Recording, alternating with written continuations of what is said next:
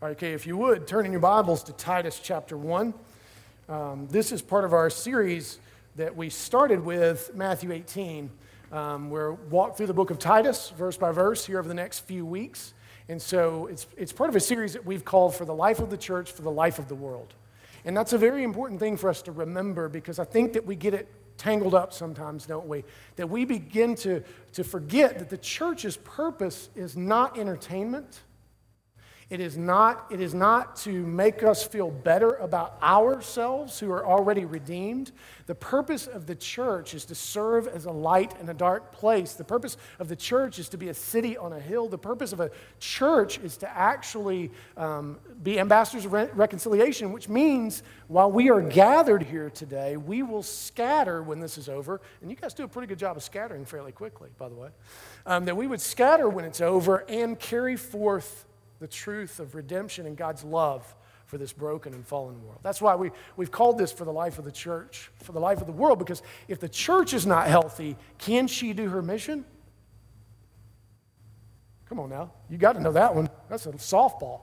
No, she can't, but God can.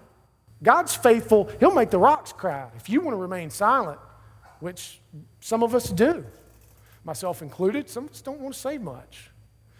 But if we won't do our job, God will do His. And we miss the opportunity to be part of that mission. Now, we're not all equipped the same, which is why we're gathered together. And it's not incumbent upon any one person to make the mission work. Me included, me most of all. It becomes very dangerous for you if you get the idea that it's my job to do everything. That it's my job to bring them in. It's my job to plan events. It's my job to make sure we properly say goodbye to everybody. It's my job to make sure everybody's well fed when they have a baby. No, it's not. I have one job, and you're going to hear about Paul's job, and it's in the same lineage, not because I think I'm great, but because it's probably not going to end well. And so I have a calling to equip the saints, and that has been so helpful for me to remember that is my job. Equip the saints, not as my good brother William Still, who's Scottish, would say, it is not my job to entertain goats. I know that rankles some of you. Okay. Don't be a goat. This is kind of simple. And so Titus is going to teach us how to be a church in a very difficult context. Do you have any idea why sometimes people go, man, you're a cretin? By the way, is that a compliment? No, it's not. And where did that come from, by the way? Why did it become an epithet? Is that somebody just Pokemon Go just then? I don't want to yell, but let's not. Okay. All right. So what does it mean to be called a cretin? Lazy, liar,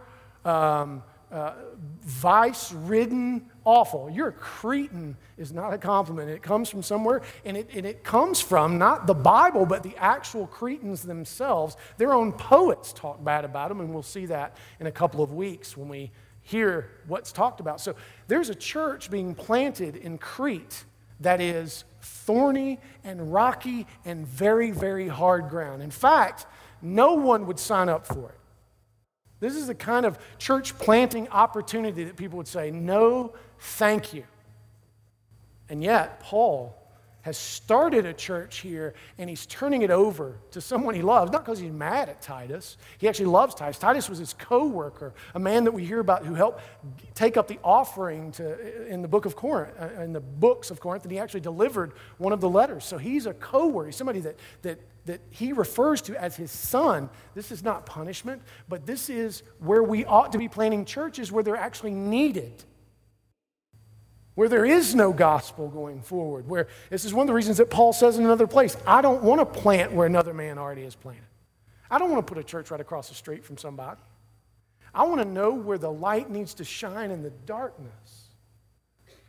Because we are called to make disciples, again, not entertain disgruntled goats. And I'm not calling anybody disgruntled goats, so don't get excited. I didn't have anybody in mind when I said that. And so here we go. Let's look at what Paul has to say, and it's something that we need to be reminded of is what is it that actually affects how we live? What most affects how you decide to spend your time, your effort, your energy? It's a great question. We've asked it here before. And we got to revisit it often, don't we? Because we forget. What is it that makes us want to do what we do? To put the time and the effort and the energy into, whether it's Pokemon Go. I'm not going to mention that again, by the way. It's the last time I'm ever going to say it. That, or put a bunch of effort and energy into reading some 8-volume novel thing like L. Ron Hubbard's Battlefield Earth. To put all the effort and energy into knowing that. Right? To know, no disrespect to those of you who love Star Wars. None at all. But to know more about TIE fighters than you do about, I don't know, the Psalms.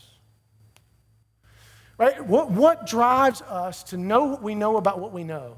And then how does that affect how we then live, right? Because you're being affected. The decisions that you make are being radically affected by what it is that you are taking in and what it is that you are making preeminent in your life. For some of you, it's fear.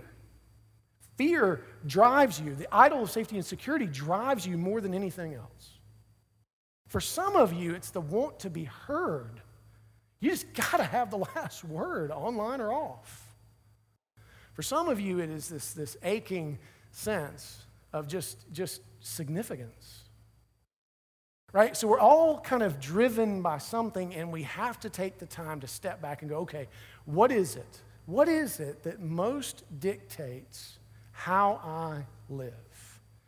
And then the better question is, what ought to? What ought to dictate most how we live, right? So Paul is going to answer the question for us this morning. So if you would, turn your attention to Titus chapter 1, verses 1 through 3. Paul, a servant of God and an apostle of Jesus Christ, for the sake of the faith of God's elect and their knowledge of the truth, which accords with godliness in hope of eternal life, which God, who never lies, promised before the ages began and at the proper time manifested in his word, through the preaching with which I have been entrusted by the command of God our Savior. What a sentence. One sentence, by the way. And so let's walk through a couple of these things. So Paul straight away is identifying himself, and this is unique to the book of Titus, where he calls himself a servant of God. He, other places, calls himself a servant of Christ. Now, there's always a reason why Paul does what he does. And we miss it sometimes because we don't get the provocative nature, and we don't like for people to be provocative. We don't like to be pressed or pushed. And so we miss this sometimes. There's a reason why he's saying these things. And the reason he's calling himself a servant of God is because on the Isle of Crete, they believed that Zeus had resided there. And they were all about Zeus worship and all this kind of stuff. And there's all this kind of distortion. If you know anything about Greek mythology, the gods are twisted. If you've ever read any of this stuff, Virgil's the Aeneid or any of those kinds of things, the gods are always at war with each other, and man's just kind of caught in the midst of all that. And so they had a greatly distorted views of what it meant to be a follower of a god of any kind. And so he's coming in straight away, and he's saying, let me make something very clear to you. I am the servant of Yahweh. I'm the servant of God. And I want you to know that matters, because he's kind of, if you remember from Matthew 18, he's essentially saying in childlike humility, I am the creature, he is the creator, and I bow my knee to him. I submit to him. And I want to make it very clear, I'm not coming here for my own purposes. I'm coming here for his purposes, and I want you to know that first straight away before we say anything else. I am submitted to God's plan for redemption. And then he speaks with authority and says, and not only am I a servant, but I'm an apostle of Jesus Christ. And what he's saying there is, I have been given the authority to preach the gospel. I've been given the authority to tell you about the cross. Now, this actually should take us back to our assurance of pardon, 1 Corinthians 2, 1 through 5. And I want to yet again say to you, we put the whole service together. The whole service is connected from call to worship to benediction for one purpose, to give one message. If you clip out any of it, you're not getting all of it. And the sermon is not the main event, by the way, though it gets the main amount of time. Don't mistake that. The whole thing is necessary. So here's a place where you should recognize what Paul said there. Remember what he said in 1 Corinthians 2. He said, I purposed to know nothing else among you. No wisdom, no words, no folly of that nature. I only purposed to know Christ and him crucified. So when he says, I am an apostle of Jesus Christ, he's hearkening back. That should echo in our minds from the service this morning. So he's saying, I bring no other authority. I am speaking on no other topic. I'm not here to educate you all on all these other topics that I could educate you on. I'm here to educate you on the purpose of Christ, which, by the way, the purpose of Christ begins where? What book? Genesis 1:1. And it ends where? Revelation 22, whatever the last verse is, like 27. So the whole thing is in there. So he's saying, I am a servant and I have authority. I'm a servant of God and I have the authority to preach to you Christ and him crucified. And then he goes on, but I want to skip down to verse 3 and kind of work our way backward so that we keep things in right order. Verse 3, actually verses 2 and 3, it says, in hope of eternal life, which God never lies, promised before the ages began, and at the proper time, manifested in his word through the preaching with which I have been entrusted by the command of God our Savior. Now, there's a reason why he says God never lies. Remember, what is a Cretan accused of being? A liar. Do you know why a Cretan is accused of being a liar? Because he follows Zeus, who's a liar. Right? Because Zeus lied. He lied in order, if you know anything about mythology, to have relations with a woman, a human woman, so that he could have a kid. And so that's why Paul says, God who never lies, he makes an emphasis there. It's a bit of it would have been a kind of a provocative statement that would have pricked the conscience of a Cretan in some way, shape, or form. It would have caused him to go, wait, what a second. God who never lies. It's different than our God, right? And so, but the point that he's making here is he's making a foundational point. He's saying the foundation of all that you are is founded upon what? The faithfulness of God to redeem as he sovereignly sees fit. Right? That's what it says. It's basically saying, according to the promises before the ages began. So, what work could the Cretans do to attract the affections of the Lord our God? So what he's saying is, before the ages even began, again, mind blown.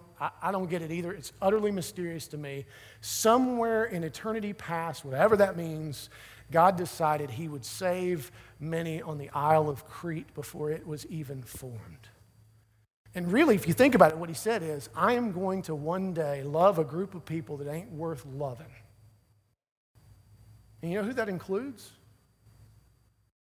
I got one finger at you and three back at me. Us most of all.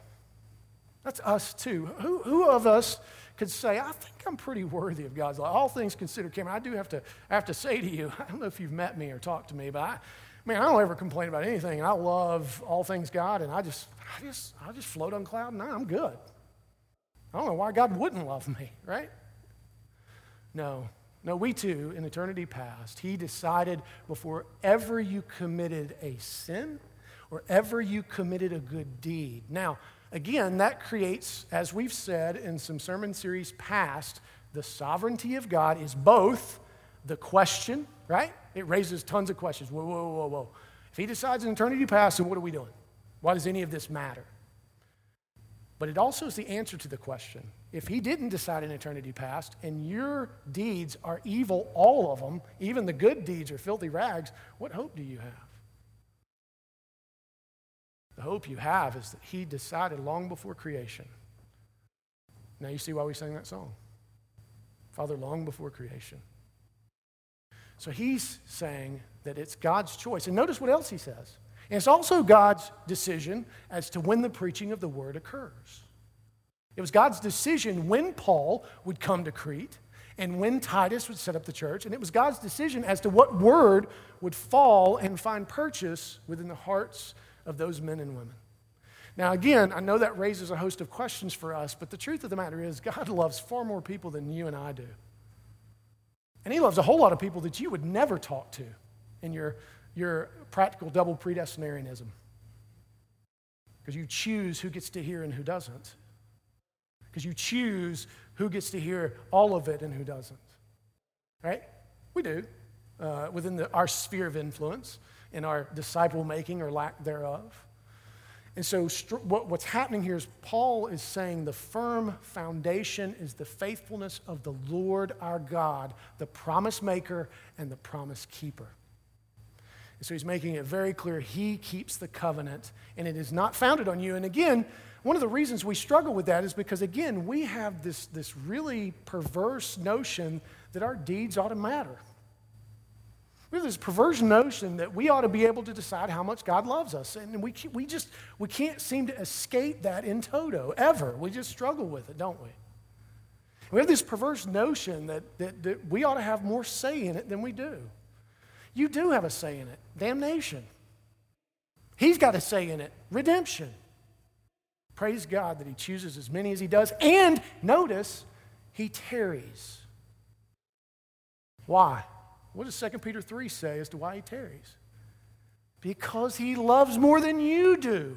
Because we want to be delivered at current from this current suffering. And God says, no, not yet. The family's not finished. The family is not finished. Now go and make disciples.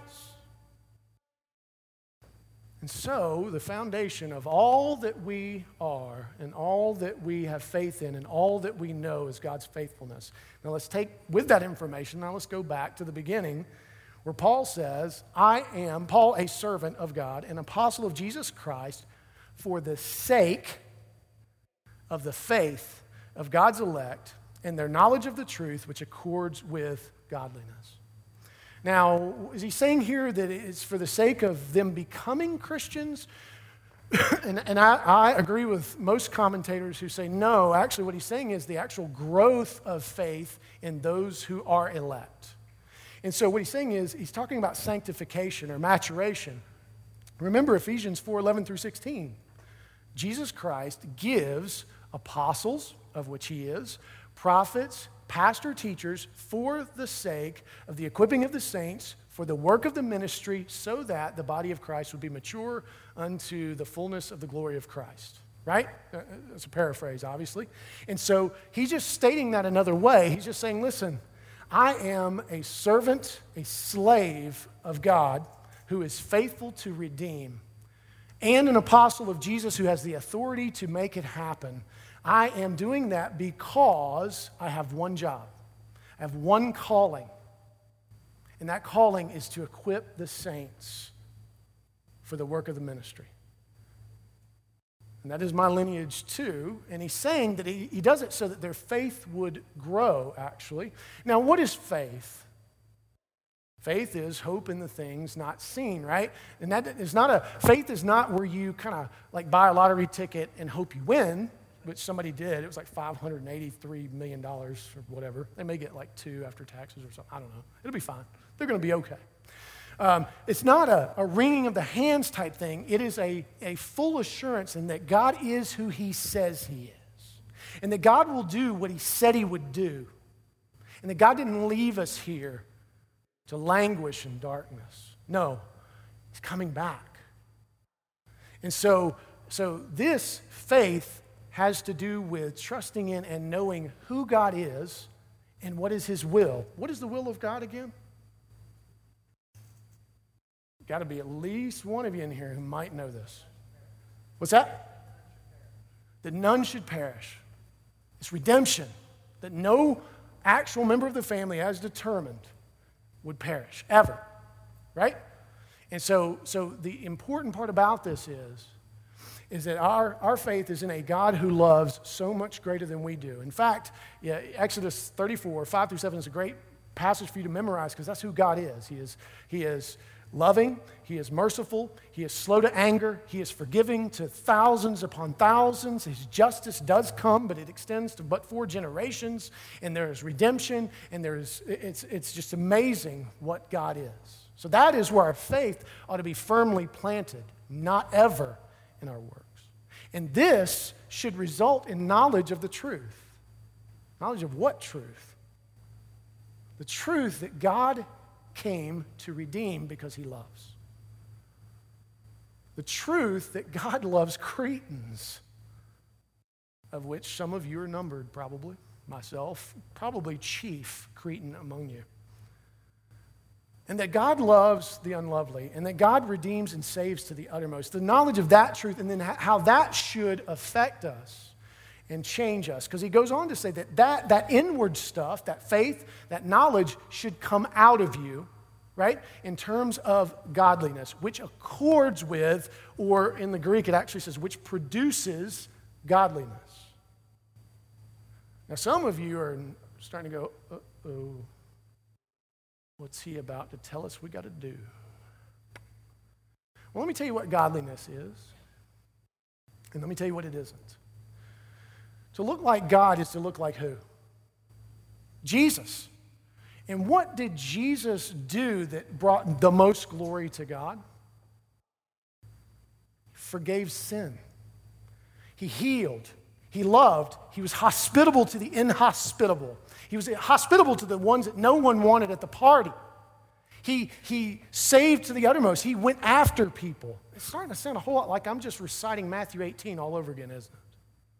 Because remember, when they asked the question, who's the greatest in the kingdom of heaven, what did he say? No, boys, you got the wrong question. You're not even in. You presuppose way too much. To be in, you've got to be humble like a child, which means you do the things I do. And let me tell you what that looks like. That means that you're hospitable and that you make sure that the work of the ministry continues and goes out like it's supposed to. We've got an opportunity with Philip Mason, Zach Wagner, Johan Guadalupe, and Kara Oliver. We got an opportunity there. Not just them. We've had an opportunity with Brian and Mandy Stock, and praise God, they've been 100% funded. And they had a whole lot to raise, it felt like. And God was gracious and faithful. And so we are to participate in that. And in addition to that, we are to do radical surgery to anything that would carry us away from flourishing in those things. Beginning with ourselves first, because the plank is larger than the speck, as it turns out. And also, too, when one gets lost, who's not here today and why? How long they've been gone? Do you know? To go after them and tell them, don't forget, we love you, and the church needs you and your gift. And to remember that when you do kind of get sideways with somebody, or they get sideways in sin, to go and tell them, because you say to them, hey, deal with this so you can come back into the family and enjoy all the fruit of being part of the redemptive covenant family. And if they won't listen to you, take 2 or 3 more to make sure you know what you think you know. Would that we would do that. That'd change some things, wouldn't it? Some of us need to run things by people before we hit send.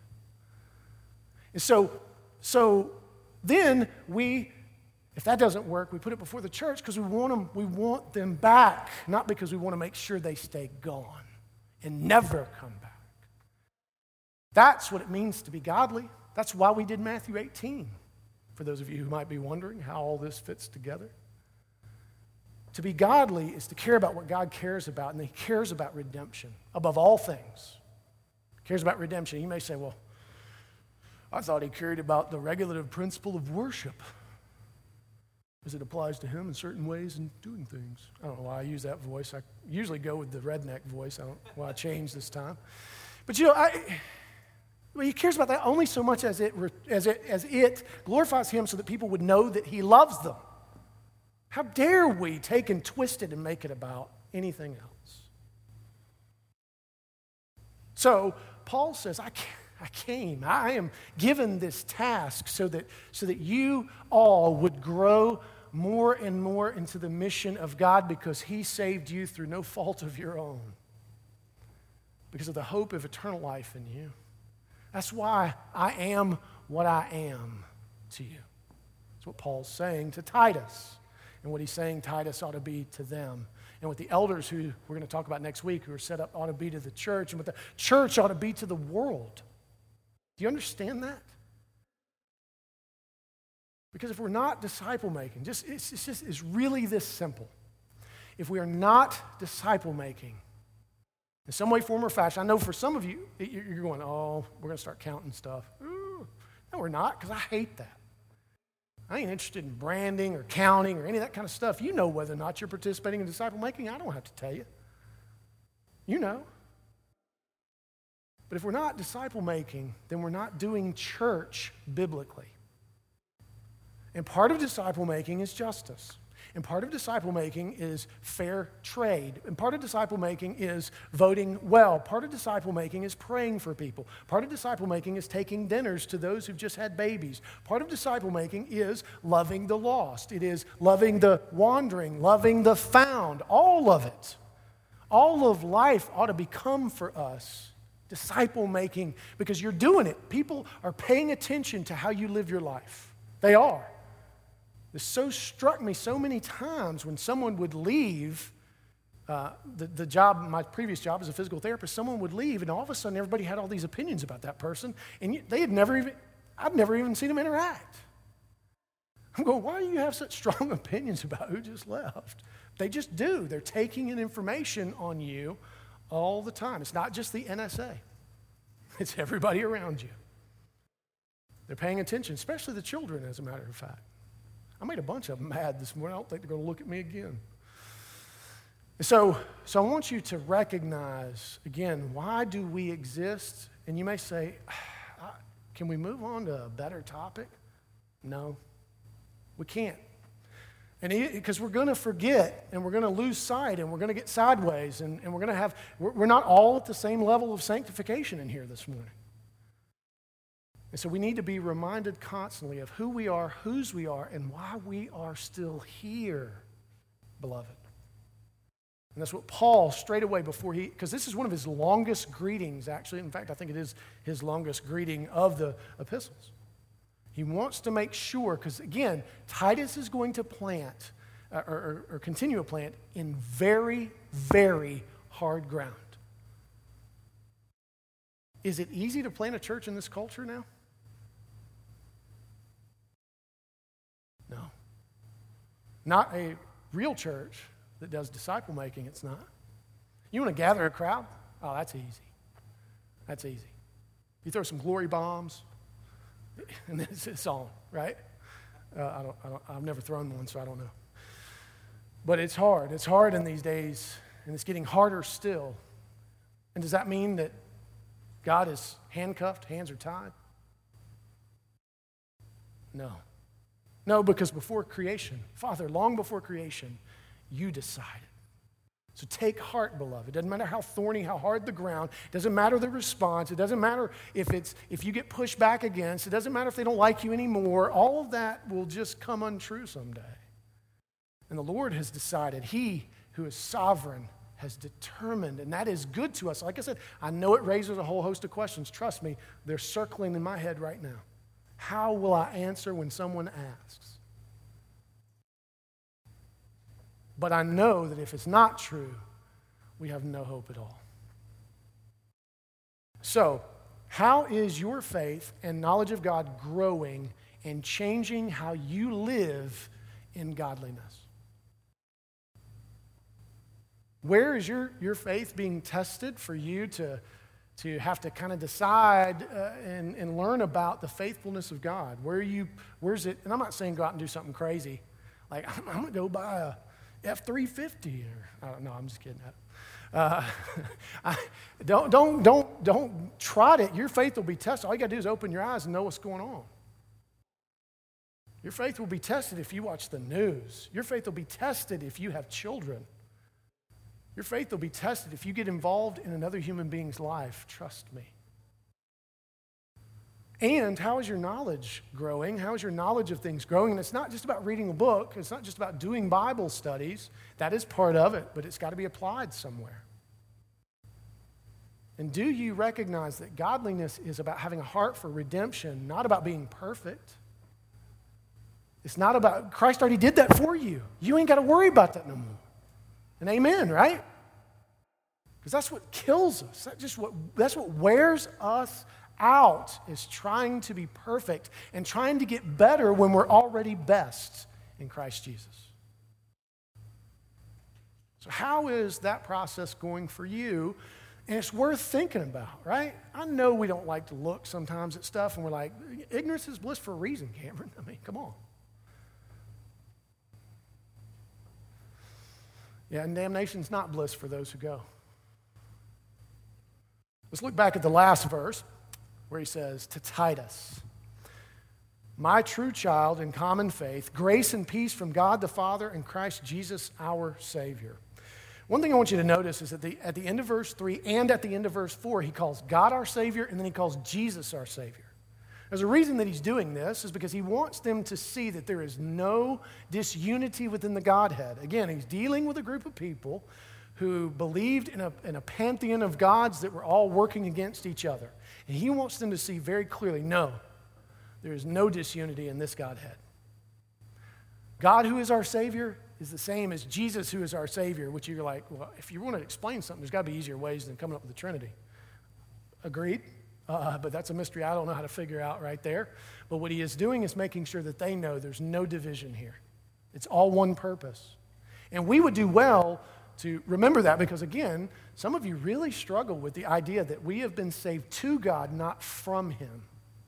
That we have been restored to him primarily. Yes, we've been saved from his wrath, which is not an eternal attribute. I get it.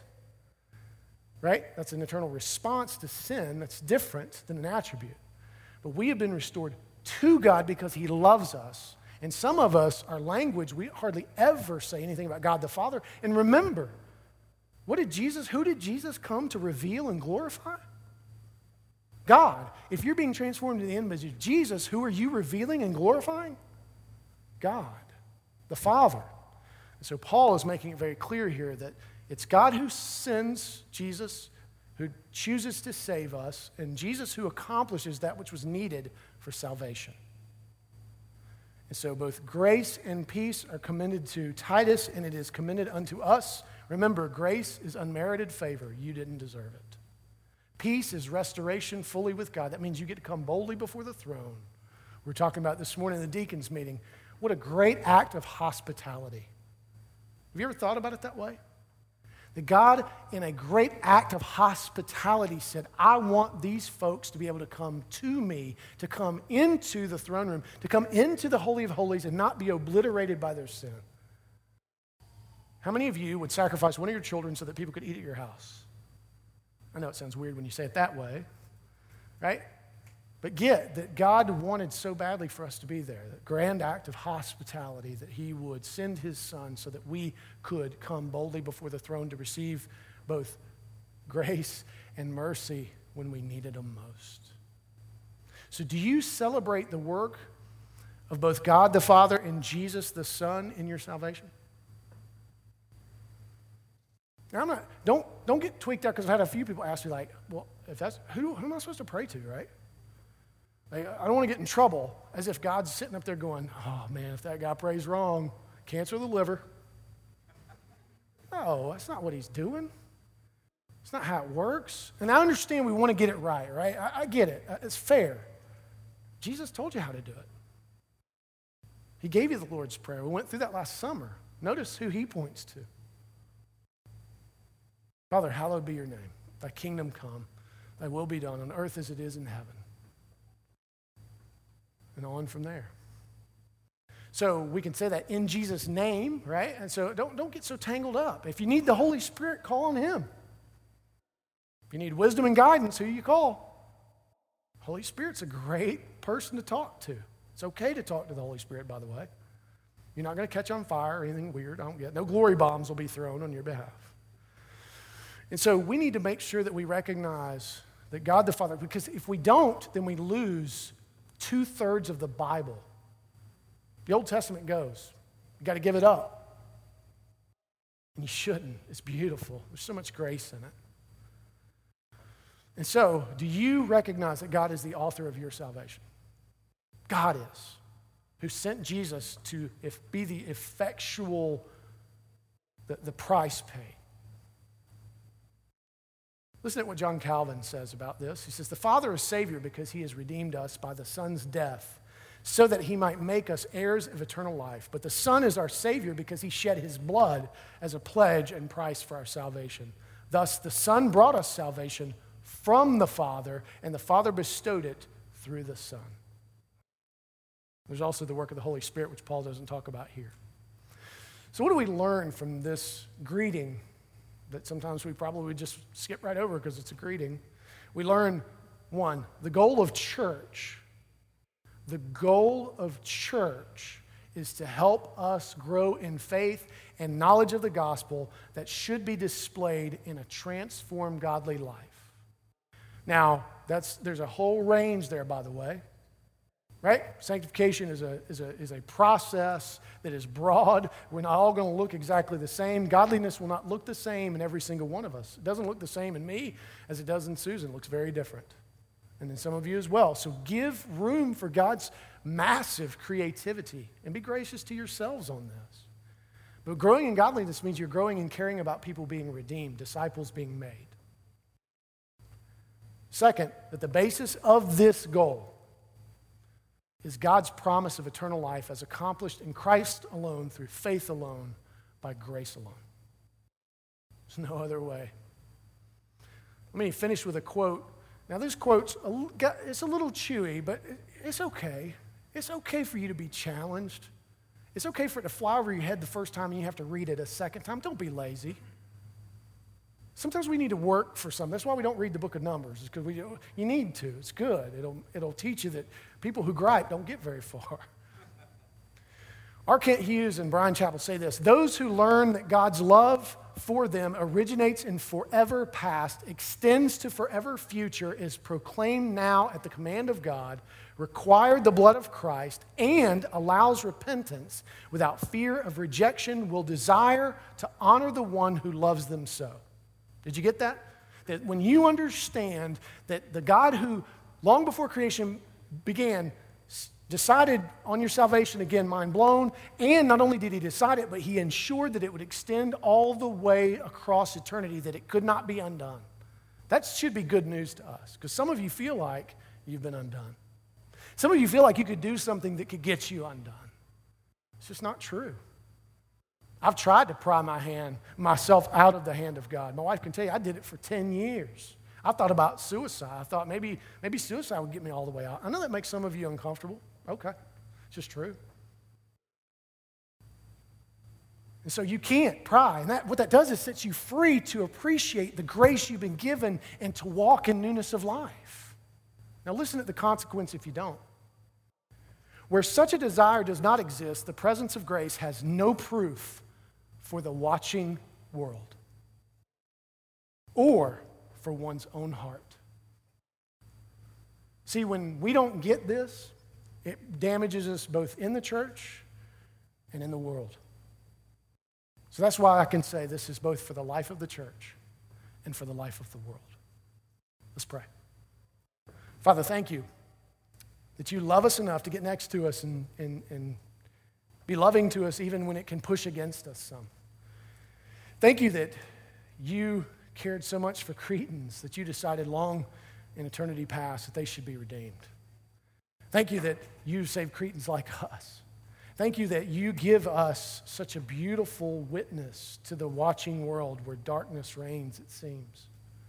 God, thank you that Jesus actually reigns, even though it doesn't look like it right now, according to Hebrews 2. Thank you that we have a sure and finished salvation so that we could be set free to be ambassadors of so glorious and beautiful a reconciliation. In Christ's name, amen.